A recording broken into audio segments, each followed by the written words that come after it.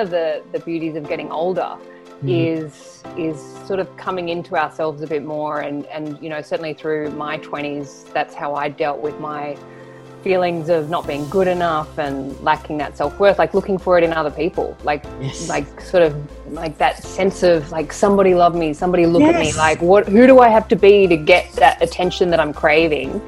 And I spent a good decade or decade and a half in that state of looking to the outside world for validation and confirmation that I was somehow okay. And then, the problem with that is the more you look for it, the more you need it, and the more you have to do to get it. And especially the older you get, sort of that cycle, it just gets harder and harder. Welcome to the Win at Life podcast, a place where we share everything you need to know about restoring your metabolism so you can break free from restrictive diets and build a body and life you love. I'm Kitty Bloomfield, co-founder of New Strength and your host for this episode. Today I'm sitting down with author Hedley Derenzie. Hedley has written 6 books, including her latest, Itsy Bitsy, 2 little boobs who dream of making it big, which is a short and really entertaining story about the expensive rise and fall of her fake boobs. In this episode, we talk about self-worth or lack of it. Many women who join my program think it's just about training and nutrition, but it's so much more than that. Low self-worth is something I suffered from for a long time, and instead of focusing on the inside, I focused on the outside by trying to achieve the perfect body through restrictive dieting. I also drank a lot and attracted all the wrong men. Low self-worth manifests itself in different ways for every woman. For Hedley, it was men in relationships and never feeling worthy. In this episode, we chat about how self-worth doesn't come from the outside or the world. It has to come from you. How self-worth may start with feeling good and being healthy. How we often project our insecurities onto other people and the world. How we've both navigated through low self-worth in relationships. Hedley's books and experiences involving self-worth and how to find your self-worth, and so much more. So if you're a woman who struggles with low self-worth, I know you'll love this episode and Hedley as much as I do. As always, take a screenshot and share your biggest takeaways on Instagram stories and tag me at KITTYBLOMFIELD. Let's spread the word and free other women from restrictive diets. Hi, Hedley. Welcome to the Win at Life podcast. I'm so excited to have you here. Thank you, Kitty. I am thrilled to be here. We were just like talking. I was like, we better do this podcast because we could probably sit here for hours and talk. And the reason I'm so excited is because usually I get guests on to talk about training and nutrition, because the Win at Life program is all about training and nutrition and helping you win at life, helping women win at life and restore their metabolisms and build bodies they love. But, I think that there's like so much more to it. And I find that with many women when they come into our program, and it was the same with me when I started this journey, you go on this bit of it's like a exploration, and you dig deep into yourself and your insecurities and your fears.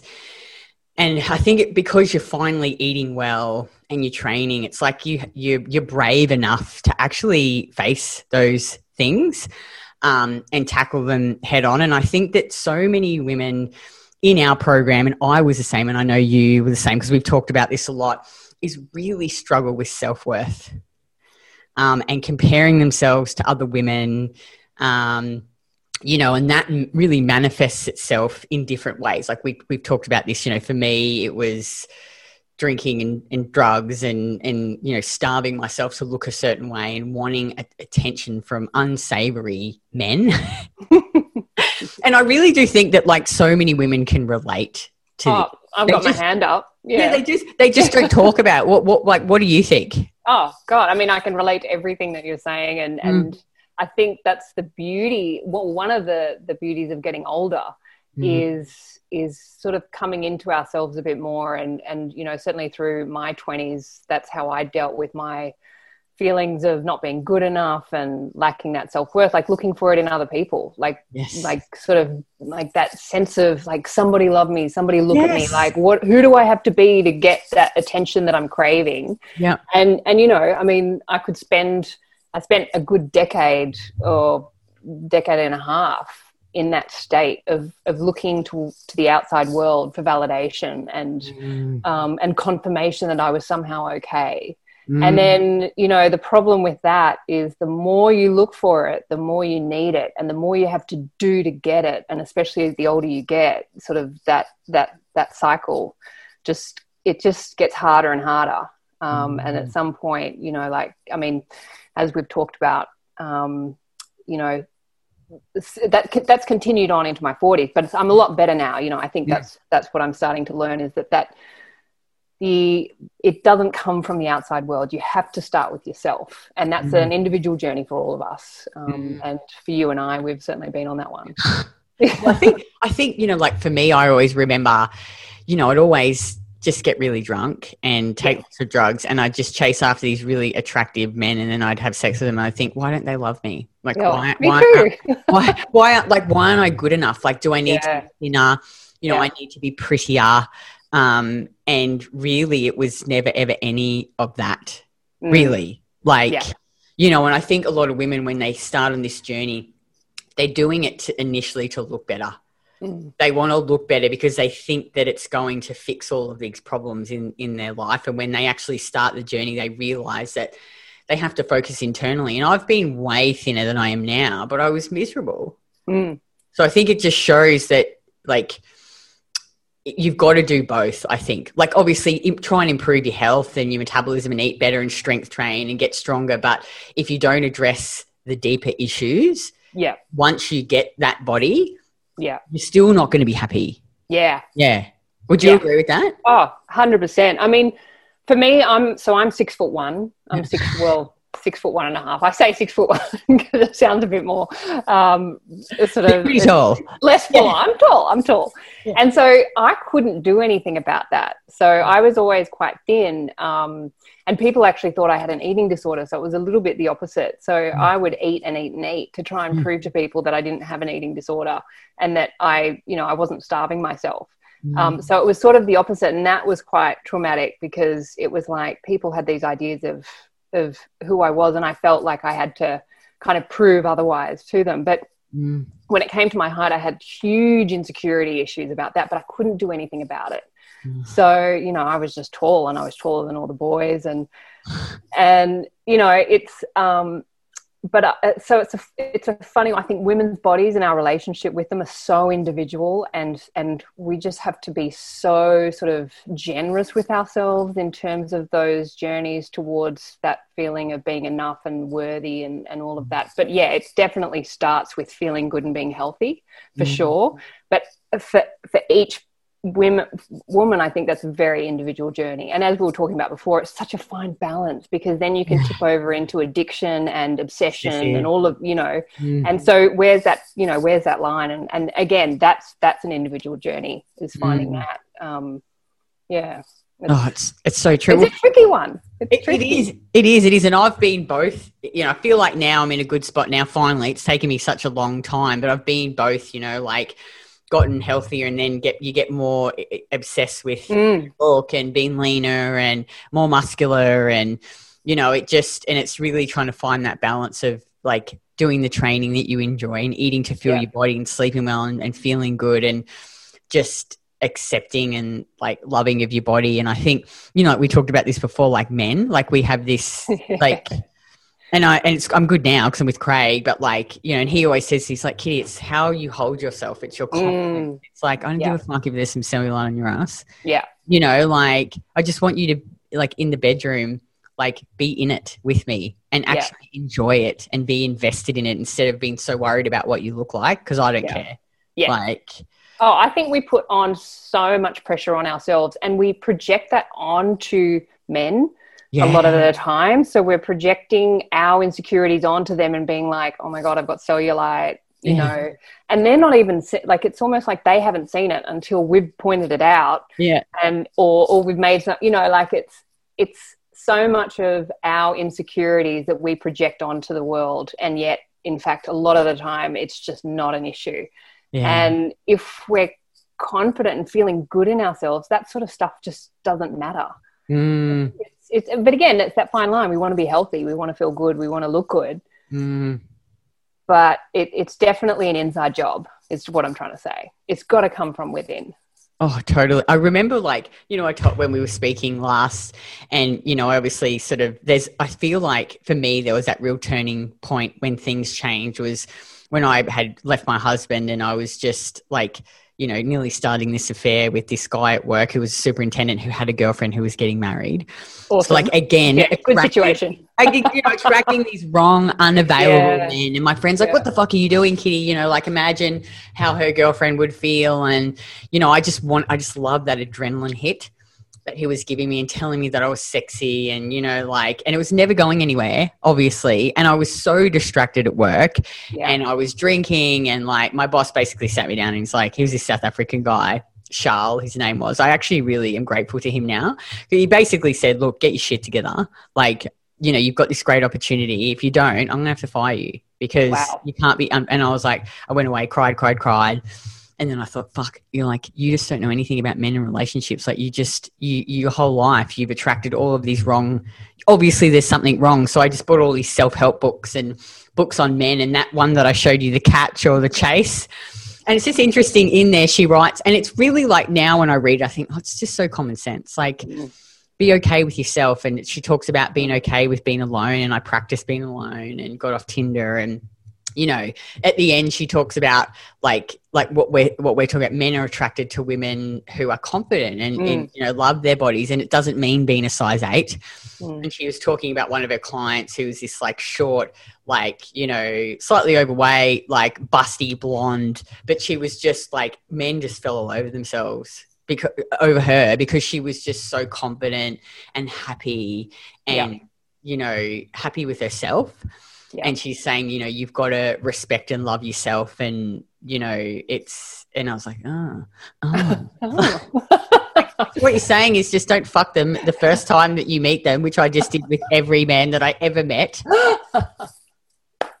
it's so funny because it's such a cliche. Like, you've got to love yourself first. And I remember people would tell me that and I'd roll my eyes and I'm like, it's such a cliche, but it's a cliche for a reason. Yeah. Like, it's so true. It's so true.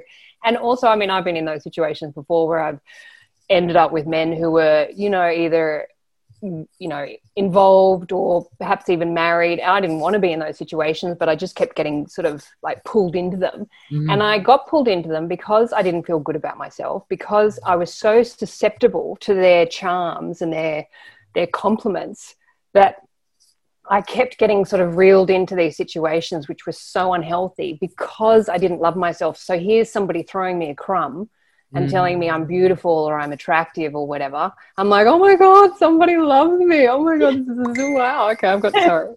And, again and again and again.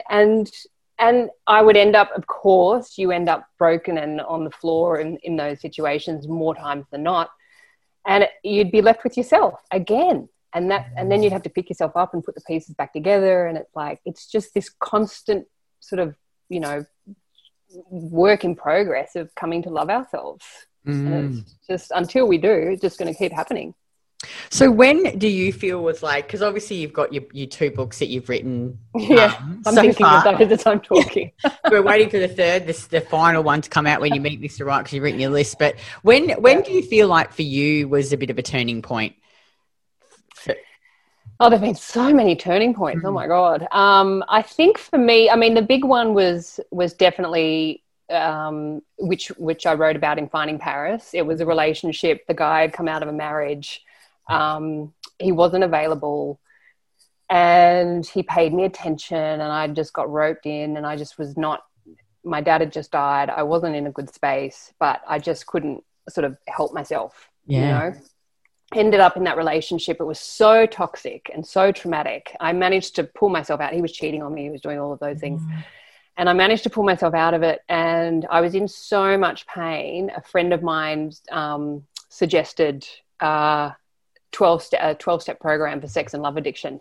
And I mean, it's a horrible sounding name. But I was so desperate that I just ended up taking myself to a meeting, and that was for me the turning point to stopping my addictive behaviors around men. And it all came back to self-worth. it all came, that's where it all sort of came from. And of course, within those rooms and within that group, I came to realize that there had been sexual abuse in my history. So I'd been sexually molested as a kid. I had been sexually assaulted as an adult. So all of those things had set me up to, for these experiences. God, I get a bit choked up as I talk about it. I'm like, oh, it's fine, but I'm like, there's still that thing in my body, like it's still trauma from that I write about it, I talk about it, but it's still, I still be like, ugh. Oh, I just want to reach out and give you a few. Oh, thanks, honey. Thanks. Give myself one. How amazing that you can, I think it's so inspiring that you can be so open, because I feel like people help, you can help people through your own stories, sharing your own stories and show them how you've overcome that trauma. Obviously, it's always going to be with you. It's always there, but you learn to live with it. Yeah.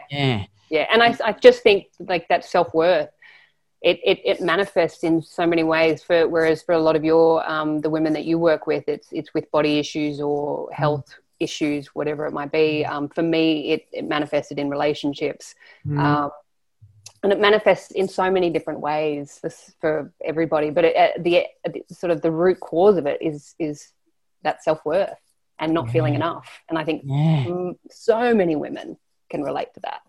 Yeah, because I think, and I did everything, the stupid men and the drinking and the food. It's like you're numbing. It's like a way to numb, I think. Yeah. Like the food and the alcohol, and then obviously doing this stuff with the men. Because at the time, because you want to feel better, you so desperately want to feel better, I think, and feel wanted. Yes. And I always would remember, you get that I love the highs, whether it was sleeping with a man or taking those drugs, and I didn't care about the consequences, and then it would just be the fucking low, afterwards, that sick. I remember sitting you just and when I talk about it now, I think, oh, Kitty, it's such a first world problem. Nothing happened to you. You were just chasing after these men. But I would remember, after this guy on site, basically, he's like, I'm not going to leave my girlfriend. And I remember coming back to my room and sitting after a night shift and just sobbing, these uncontrollable sobs. The primal stuff. The one. Why doesn't he want me? Why doesn't he want me? Why won't he love me? Painful. Oh God. What was the turning point for you? Oh, it was that with Charles. Oh, that one. Yeah. Because I went away and I did everything, and 30 days later I met Craig. Oh wow. Yeah. And I remember too, something that I said to myself a lot was it was this mantra, I am enough. I am enough. I'm enough. I would say that to myself all the time. Yep. And, I deleted his number. He tried to text me a few times, and my friend's do not engage anymore. You have to. And I just, because you're oh, it gives you that, oh, yeah. Yeah. But I didn't. And, I eventually actually even told him, I was you did the wrong thing. Yeah. You led me along. You treated me like shit. You had a girlfriend. I said, don't ever fucking text me again. And that felt really good. Yeah. And it's funny. He's actually tried to contact me a few times over the years, random messages. And I'm like, why? It's just, they obviously want that. Oh, she still wants me. Or, My friend always says, I never forgot this. She was a bit older than me, and she was always giving me advice because she could always see the types of men that I was dating were not the kind of men I should be dating. But she always did say, they always come back. They always try. And it's true. Over the years, I've had, a few of these relationships sort of they'll just reach out just to see. It's almost just to see if you're still interested, if they've, not that they want you. It's more, well, in my case, but it's it's almost they didn't want me. They want the attention. Yeah. They just want the attention. They just want the ego hit. Yeah.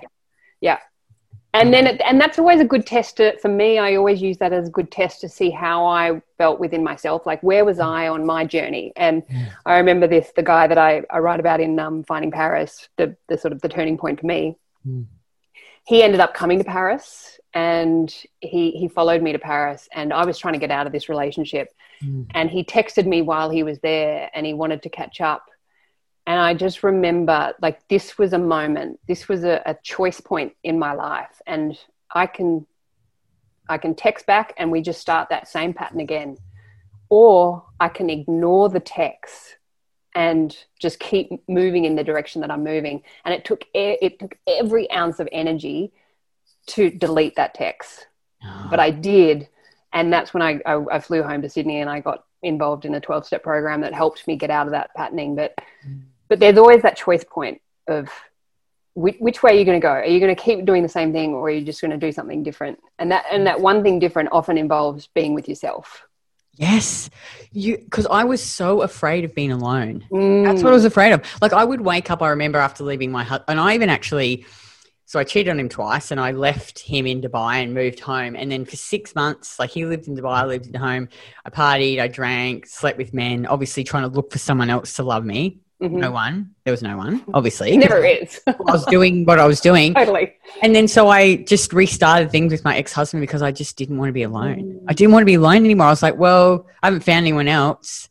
I don't want to be alone. And I remember the first night he flew back from Dubai and we slept together in the same bed and we had sex and he touched me and I just felt sick. Like, because I knew what I was doing was wrong. Yeah. But I was too gutless I was like, I just want my old life back. I don't want to be alone. I can learn to love him. Like, and he was a good guy. Yeah. You know, like, he didn't deserve that. Yeah.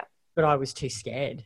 Yeah. Like, but it's so funny, like, when you actually, like, after Charles gave me the talk, you know, and then I was like, you're okay. You're enough. You can be alone. Just practice being alone. Like, and how did you find being alone? Like, from, like, going from not being able to be alone to then putting yourself in that situation where you were alone. How did you find that?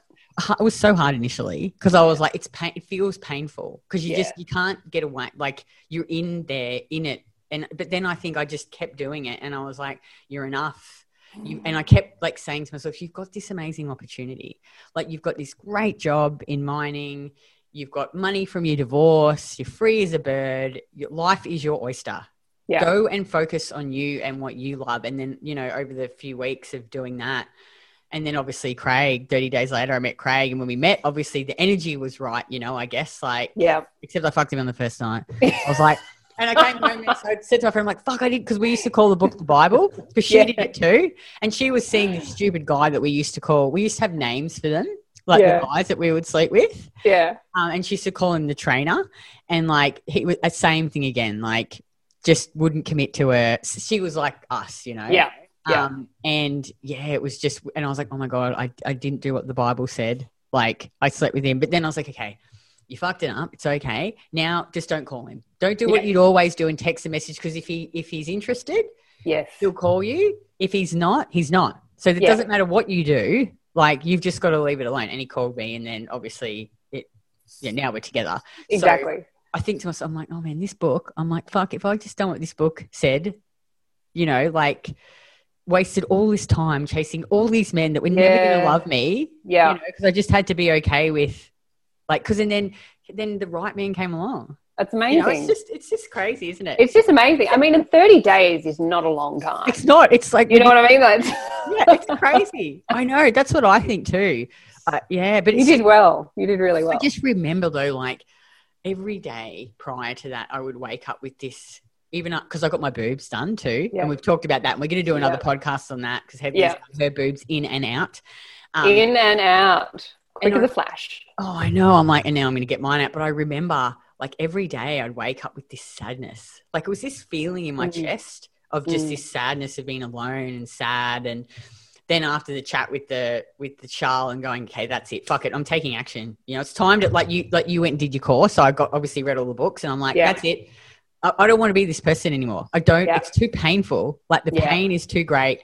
And it was enough, I think, to force me to change. And I just remember thinking, like, I'm free. Yeah. Finally, I'm free. I'm free from this, like, cloak. And when you get that feeling, no one can take it away. Yeah. Like, that's yours and you've earned it and you've worked for it. And that's, I think, once, like, for me, once I got a bit of confidence, like, once I could see that I could actually, like, break that pattern and not respond to the text, all of a sudden my self-worth just shot up because I'm like, I can do this. Like, I don't need that.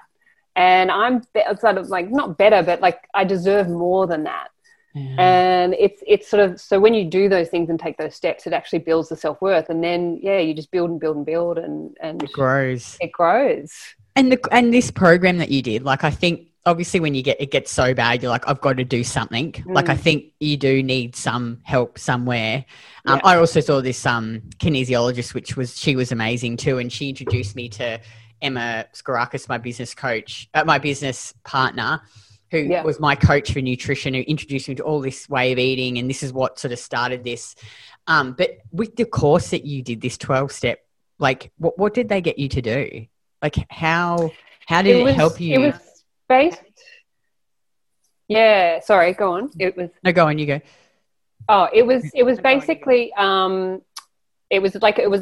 so you know the 12 steps, AA, so Alcoholics Anonymous. It was based on that, and it was basically so it was 12 steps for sex and love addiction, and it was just because essentially we can be addicted to anything, whether it's alcohol, shopping, sex, and I didn't know this, but we can actually be addicted to people and drama and it was called love addiction, but it wasn't, because it wasn't love that you're addicted to, because it was more like the toxic shit that you're addicted to. And the feelings of unworthiness and people that made me feel kind of people that reflected back the way I felt about myself. That's what I was addicted to. So it wasn't so much love. But you'd basically sit in a circle and you'd listen to people share their stories. And the thing is, like, people would talk about their stories and you'd be like, oh my God, that's me. And you start identifying with people. And then there's a whole program that you go through, which is basically to help stop an addictive pattern. And you go through sort of, you answer questions, you get a sponsor. It's just a whole process. I did it for a year and then I got out of it because there are a few issues that I had with the process. One of the, and I certainly don't want to minimize anyone's 12-step experience, but they would say things like that once you have the disease, it's incurable. You'll have this for the rest of your life. And I'm like, no, I wasn't born this way. No. These were learned behaviors. Yeah. And things happened to me in my past that set me up for these things. And I'm not, this is not my destiny. Like, this is just a sort of a thing I'm going through. And they talk about being in recovery, which is great. But if you're always in recovery, you never recovered. Yeah. So for me, I knew I wanted to be fully recovered.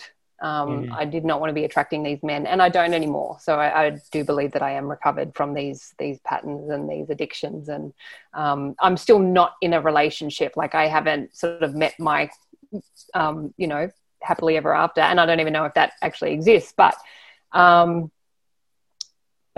so much, like, I'm in the best place of my life. And I've done a lot of work. I've worked hard for it. Oh, I really agree with you on that, about that. It's like, I think that addiction, like, and when I was drinking a lot, it's like, I'm not an alcoholic. Like, I was trying to numb something. Yeah. And push feelings down. And I think once you actually dig deep and really face those fears and overcome them, then you don't want to do the thing, whether it's shopping or gambling or having sex with men, because I agree with that too. Yeah. And it's not, I know that's not, that's not the thinking for a lot of people. So I totally respect everybody's journey. But just for me, that philosophy just didn't work for me. I didn't want to stay in those meetings and have to go to these meetings and, you'd have to say, hi, I'm Hedley, I'm a sex and love addict. And I was doing that 3 times a week for a year. And that's a pretty full-on message to be telling yourself over and over and over. I did it because I wanted to overcome my ego, which said, no, I'm not.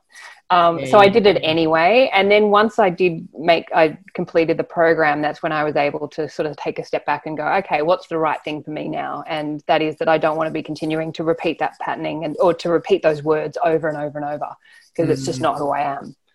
I've got this friend, Mel. She actually works in our business. She's a coach, and like, we have a bit of a joke about it now, and she's like, Darl, did you just love them all? Like, as in all the men? I'm like, yeah, I just love them all. And because she's like the opposite.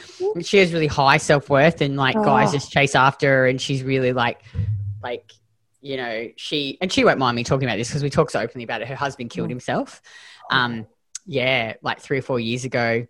Oh, wow. But for her, it was a real turning point in her life because she changed completely who she was. Like, she got off the drugs and the alcohol and turned her life around, and she works for us now, and she's really amazing. She's got a great story, but she doesn't now. She's like, you know, she's in relationships, but not really. But she's like, I just haven't found the one, and I'm fine with that. Like, I'm happy. I don't want them to be in love with me, like Kitty. I just, you know, and it's just the opposite to what I was. And I'm like, oh, you need to maybe come and do some coaching in our program to help the women, you know, like me, who are just a bit useless. But I think it comes back to that self-worth, and she's got high self-worth. So yeah, you know, it always comes back to that. It's always, you know, and that's what we're all doing, and that's what we're all striving for, is feeling better about, you know, and that's why the service that you're offering for your audience is, you know, often it can just start with feeling better about your body and how you look and how you know, that's a good place to start.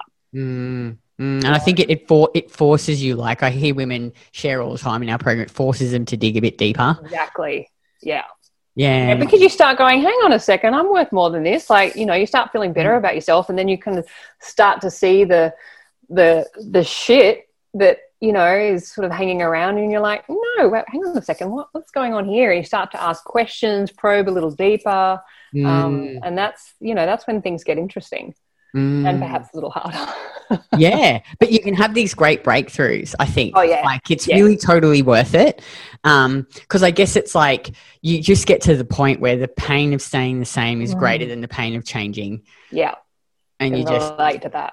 Yeah. And you know, I feel like once you make that initial change with whatever it is in your life, anyway, this is just for me. I feel like now I'm like, well, if I don't like something now, I'll just change it, because I'm like, I know that I can, you know, like, it's not, if I'm not happy, then do what it takes to be happy, you know, don't sacrifice, don't compromise, because life's too short. Yeah. You know? And once you have a few wins, like once you, you know, even just one good win where you've done something different than what you've done before, once you've got that, then it becomes easier to do it again the next time. Like, if you find yourself in a situation where you're like, hang on a second, I've got the power, I can change this. Yeah. And then you remind yourself, I've done this before, I can do it again. And you just need one big win that you can kind of, you know, launch yourself again off the next time. And so, you know, for you, you would never be back in those situations with those men, because you've, you know, like you've had too many wins. You just wouldn't go back there. Nah. Unless Craig leaves me. But hopefully I wouldn't go back to the old no, you wouldn't. No. Coaching sessions from Mel. No, I don't think that I would either. Look, hopefully you don't think he's going to leave me, but yeah, I know what it's like you're proving to yourself that you can do it. I think with a lot of women, they self-sabotage with the alcohol and the food and eat to numb things, and it's like numb something else that's going on. And once they can like address that, and then, you know, eat well and make themselves, because, you know, we're not about starving women, we're about fueling their bodies and nourishing them, and, you know, eating and enjoying food, and you know, balancing your blood sugar. So it's not about starving, but it's about, I think, like just looking after yourself. You know, and that just makes you feel better. I think when you're sleeping and your energy is better, like, you have the strength then maybe to face some other deeper things that are going on, whereas before you just like, it's too hard. And also, if you've got that, like, if you've got kind of that, when that self-worth thing comes in and you're in those situations with those guys, it takes a lot of energy to deal with that shit. You know, and you waste so much energy trying to deal with these situations that are just not worth it. And you think about it all the time. It would consume me. Would it consume you? Oh my God, consuming. And then, you know, once you start sort of making those changes and feeling better about yourself, you realize that that's not where you want to be putting your energy. And again, it's sort of like you start cleaning yourself up, you start sort of feeling better in your body. And then that's where I think it kind of bleeds out into the rest of your life, where that sort of starts getting cleaned up as well. You know, I don't really know what I'm saying, but I don't know if it's making sense. Oh, it just makes so much sense. Like, and I think that's why I'm so passionate about our program and helping women, because I feel like this is like, it's the door to exactly. That's life. Yeah, it's like the doorway. Yeah. And once you walk through it, it's just exactly, yeah. Because you don't, like, I think about how I used to be, and not that I regret any of it, because I think, well, you know, everything happened for a reason. And it's not like you died or anything, and you know, like, you're alive and you're healthy and you're well, but it was good experience, and it makes me really appreciate who I am now and Craig. Yes. Man, that he is, you know, like, I remember saying to my friend Brooke, like, she was going to marry this guy. Like, he's the father to her kids. So basically she was in London and she fell pregnant over there with him, but you know, potentially he wasn't the right one, but they stayed together obviously for the kids. And I remember, like, her and I were sitting there one day, and she was going through a separation too with him. And I was just saying to her, because I always thought that I couldn't find a man like that, like, really was into me sexually, like really desired me, and that I found really attractive, but who could also be a really great person and kind and my best friend. Like, I always thought that they weren't, couldn't get them together, because like my husband was like not that attractive to me. Like, he was not that he wasn't attractive, that's the wrong way to think, but he just, like, you know, wasn't into the gym, and he just, like me, like, that was important, and I wasn't, you know, after a while I just wasn't really attracted to him anymore. And I was like, I just want to wake up every day and, like, still look at the person I'm with and think, like, I just love them so much, you know, like, and that they still desire me, but that's not all that they want. And then when I found Craig, I was like, fuck, like, it's possible. Yeah. You know, like, you can have it all. You can have it all. Like, obviously we fight. Like, last night we had a big blow up because, you know, he was, I get really, like, I just think I'm a bit of an organizational, like, Nazi, and I'm like, he's making his frozen yogurt at like 8:30 at night, at 7:30 at night, before he's got to get on a call, and it's like the kitchen's a mess. And I'm like, why are you making that now? I'm like, quick, can't you be a bit more organized? I'm like, oh, I'm going to have to clean up. Anyway, we just had this stupid argument. So I cleaned it all up for him. And, you know, we sort of went to bed annoyed because he had the call. And then I got up this morning, and because he slept in the spare room because he went to bed late because he had this call. So so he went, slept in the other room, and I opened it. I'm like, are we friends again? I'm really sorry that I got mad at you. I was just tired. Like, that's healthy. Like that. Yeah. Well, you know, you're always going to argue, but that's why your story inspires me, because I've perhaps had that belief as well, that you can't have both. Yeah. And certainly the last guy that I was with quite a while ago, actually, he was very attractive, but not so, like, how do I say this nicely? Like, conversation didn't go very far. Yeah. Very pretty, but, you know, it wasn't so much a meeting of the minds. And I remember, like, we'd be having a conversation, and I'd be thinking in my head, I don't think that this is going to work out. Because I don't think there's anything wrong with having that real good, like, or wanting that sexual chemistry, but you just can't just have that. No. Like, you've got to have, because obviously after a while, like, you know, that shit wears off. It's like, we definitely don't have sex like we used to. Like, it's not like we used to shag like rabbits, but I'm still really attracted to him, you know, and he's very affectionate, and, you know, will grab my ass, and, you know, like, I really like that, but he's also very loving, and we have good conversations, and, you know, like, he's very good at communicating. And I was like, oh, I just didn't believe that you could have all of that in one, but you can. Yeah, that's so awesome. And I'm so hearing you when you say that, because I'm like, okay, Kitty says you can't.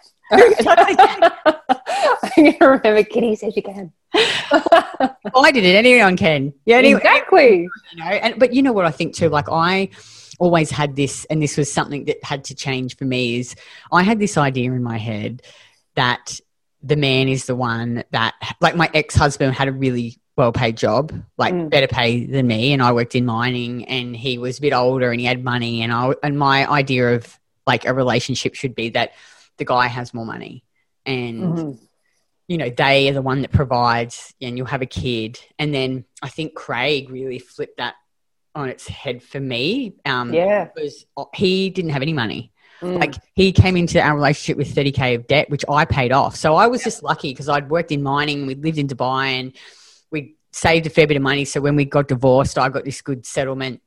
And, you know, he worked as a PT. So PT's, like, he was just first year PT, so I didn't earn very much money. And like, I remember he said to me, his mum was like, "Oh, are you sure that, you know, Kitty's like, she's a bit like, you come from two different worlds." And he's like, he said, this is why I love him so much. He's like, "Mum, she knows what I have.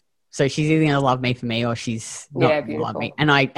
But early on, and this is so embarrassing, I'll tell you. I love that you share it. This is me. And I remember after that, I really had a mindset shift around this. And I realized that, like, a man isn't there to save you. He isn't there to fucking save you, Kitty. He's there to be your best friend and support you and love you. But you need to fucking make your own money. Like, it's not his job to make money for you. But one night I got drunk, and you know what I think, and this was me again reverting back to the old ways for a short period of time, is he lived in Brisbane, I lived in the Gold Coast. It was early days, maybe it was like 3 or 4 months into it, and me being me, always wanting to know, well, what's happening next?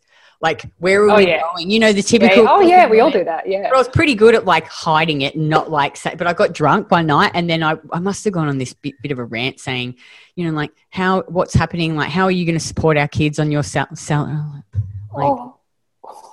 know, when you wake up the next day and you just like think, I'm like, he's just going to run a mile.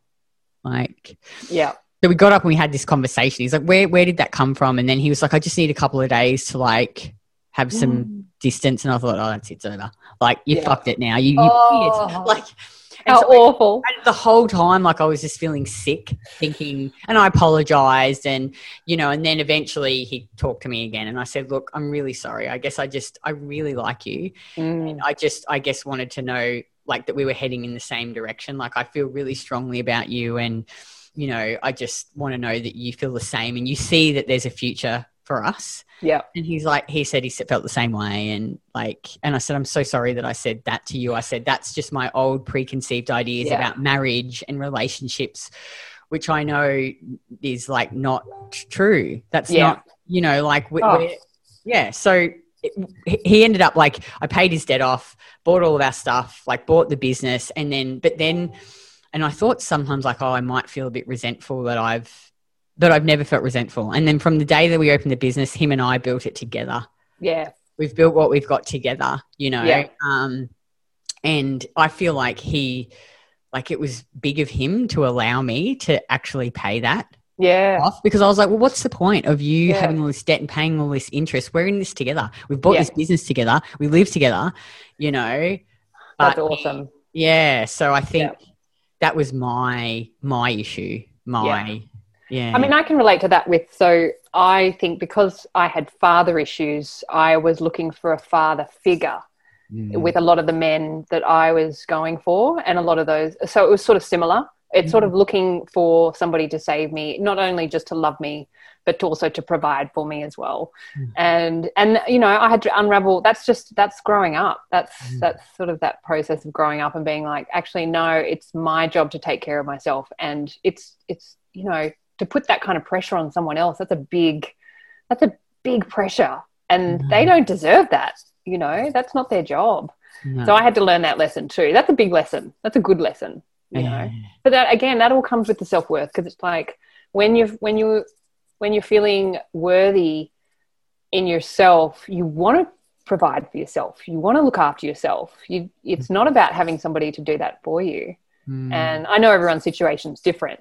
And some people don't have that luxury or freedom to go and do that. But certainly for me, that was something I had to learn as well. Like that was part of growing up. Yeah, I think probably a lot of women, well, not all women, but there's probably other women who can relate to this, who potentially feel the same. But, you know, him and I have built something together that I couldn't have done on my own. Yeah. You know, like... Yeah, you've got an amazing business. And I would have never done this. If I didn't meet Craig, I'd probably still be working in mining, I guess. I don't know. Like, who knows what I would have been You'd probably still be doing this. Maybe. Oh, who knows? You don't know. But you're a goer. But together we've, you know, really created something special that we couldn't have done individually, I think. Yeah. But this is so good. I hope so. What advice would you actually, let's talk about your books. Like, if women are wanting to look for your books, the 2 books that you've written about this subject and telling your story, Yeah. Look, I think so. Finding Paris and Meet Me in Milan. That's the trilogy I was telling you about. How it's my search for love, but of course it's really about me finding that self-worth and that it's not found in a man. We think it is. It'd be nice if it was, but it's it's really coming back to myself. And so I just get a lot of therapy from writing, and I hopefully write it in a way that's interesting to others. And I do find that women do relate to my story. I'm not alone. That always helps, knowing that I'm not alone in my story. I'll put it out there and I'm like, I know I'm not alone. Come on, own up. So yeah, that's what I write about. So there's what are the two books called? Oh, Finding Paris and Meet Me in Milan. Yep. And then I wrote a book called Right Way Home, which is about I made a suicide attempt in 2015. I know that's a whole other story, but I actually was able to recover through developing a daily writing practice, and that book was about that. So, I tend to write about the big experiences in my life. So whether it's breaking up from a toxic relationship or recovering from a suicide attempt or getting my breast implants out or whatever it is, I tend to write about it and tell the world. Wow. Actually, one thing I wanted to ask you, it just sort of reminded me then is, I still think that it's okay to want to be with someone. Like, how you have, like, some people used to tell me, like, oh, you've got to be okay with being alone and you shouldn't want to be with someone. And I'm like, I agree with you need to be okay with being alone. Like, you have to love yourself and have self-worth. But, like, it's okay to want companionship and find someone. I think that's okay. 100%. Would you agree with that? Oh, yeah. I mean, if I could have done it in 30 days, I would have. I'm so jealous.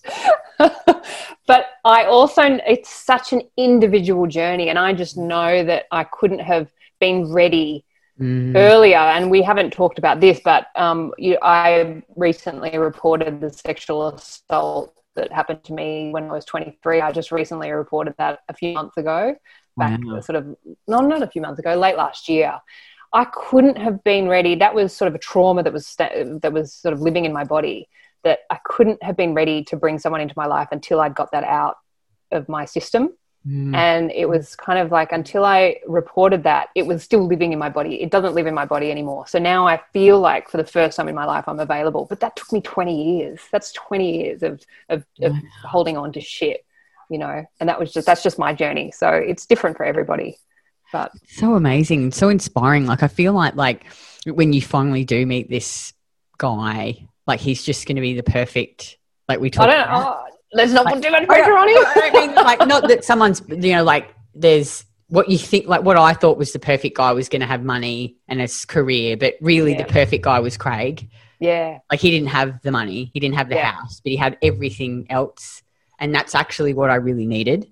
Yeah. When I say perfect, I don't mean like there's no perfect person, ideal, obviously. Kind of for you. Yeah. Yeah. For what you. Yeah, and like you're ready now. You're ready. Yeah, and I think that I feel like the person is going to be different to anyone I've ever met or known, because I feel different to any way I've ever been before. So I actually have no idea. I just know that they'll be kind. That's one thing that's at the top of my list, that I deserve someone who's kind, because I haven't had much of that with the men that I've dated. That I would not call them kind. And that's on me, that's me not believing that I'm worth that. But now I know that I am. So I'm sort of, I'm open and ready and curious, and I totally agree. Like, I want companionship. I want to be with somebody that I can share my life with. But I also know that I'm not willing. I would rather be alone, than be with the wrong kind of guy. Yeah. It's settling. Like, I always felt like with my ex-husband, I was just settling. Yeah. Because it was like, he had on paper, he looked so good. Yeah. Like, good guy, money, good job. Tick. Yeah, but I didn't have that fire, that real deep love and, those similar interests and passions, and which I have with Craig. So now that I've found it, I know what it feels like. Yeah. And I now know that I know listening to your story, that's why stories are inspiring. So I'm listening to you, and that helps me. Yeah. Because I'm like, well, it is possible, because I'm sitting in front of it. Yeah. I was a train wreck. I was like the most bloody, like, I swear to God, my friends must have just been like this. Like, oh God, what's happening now with Kitty? Like, what's she done? Oh, you would have given them a lot of entertainment over the years. Oh, some of the dumb. Like, I just remember this guy. Like, I used to let him just like he'd call me at 2 a.m. and come over and fuck me and just leave. Yeah, like shit like that. You know. Oof. Like, yeah, been there. No. And I just felt so shit. Like I'd feel good at the time, and I just feel so shit the next day. Yeah, it's not good. It doesn't really serve your soul. No. Serves your body for a brief amount of time. It's like that. You it's instant gratification, isn't it? Yes. It's like you're a drug addict. It's a hit. Yeah. And then you realize you get to the point where you're like, no, I want more. Yeah, and I can't. It's not worth it anymore. That small high. Yeah. Oh. Well, thank you so much. That was so great. Oh, Kitty, always so good chatting to you. I really, really enjoyed that, and I really hope that women will listen to this and feel inspired to value themselves and dig a bit deeper. And if they've got some issues around self-worth, that like you are worth it. You are worth it. And like I'll put the links to like the names of your books and everything in the podcast so they can thank you. Have a read of your book. I'm going to go get them. I just haven't had time. I'll send you one. No. Yeah, can you? Yeah. Absolutely. Like, all these, like, obviously we've chatted, but all these other bits have come out. I'm like, I just really want to read your whole story now. Oh, thank you. Yeah, no, I'll send you one. Oh, that'd be great. That'd be so great. And then we'll have you on again and we'll talk about the boobs. The boobs. Yeah. Because I think that's a good story. Because I think obviously I've got them and a lot of women have had implants and now I'm getting them out. And I think it's a really great story too. Let's do it. Yeah. Awesome. Well, thanks so much. Kitty. And I'll speak to you soon. Beautiful. Thanks so much. Bye.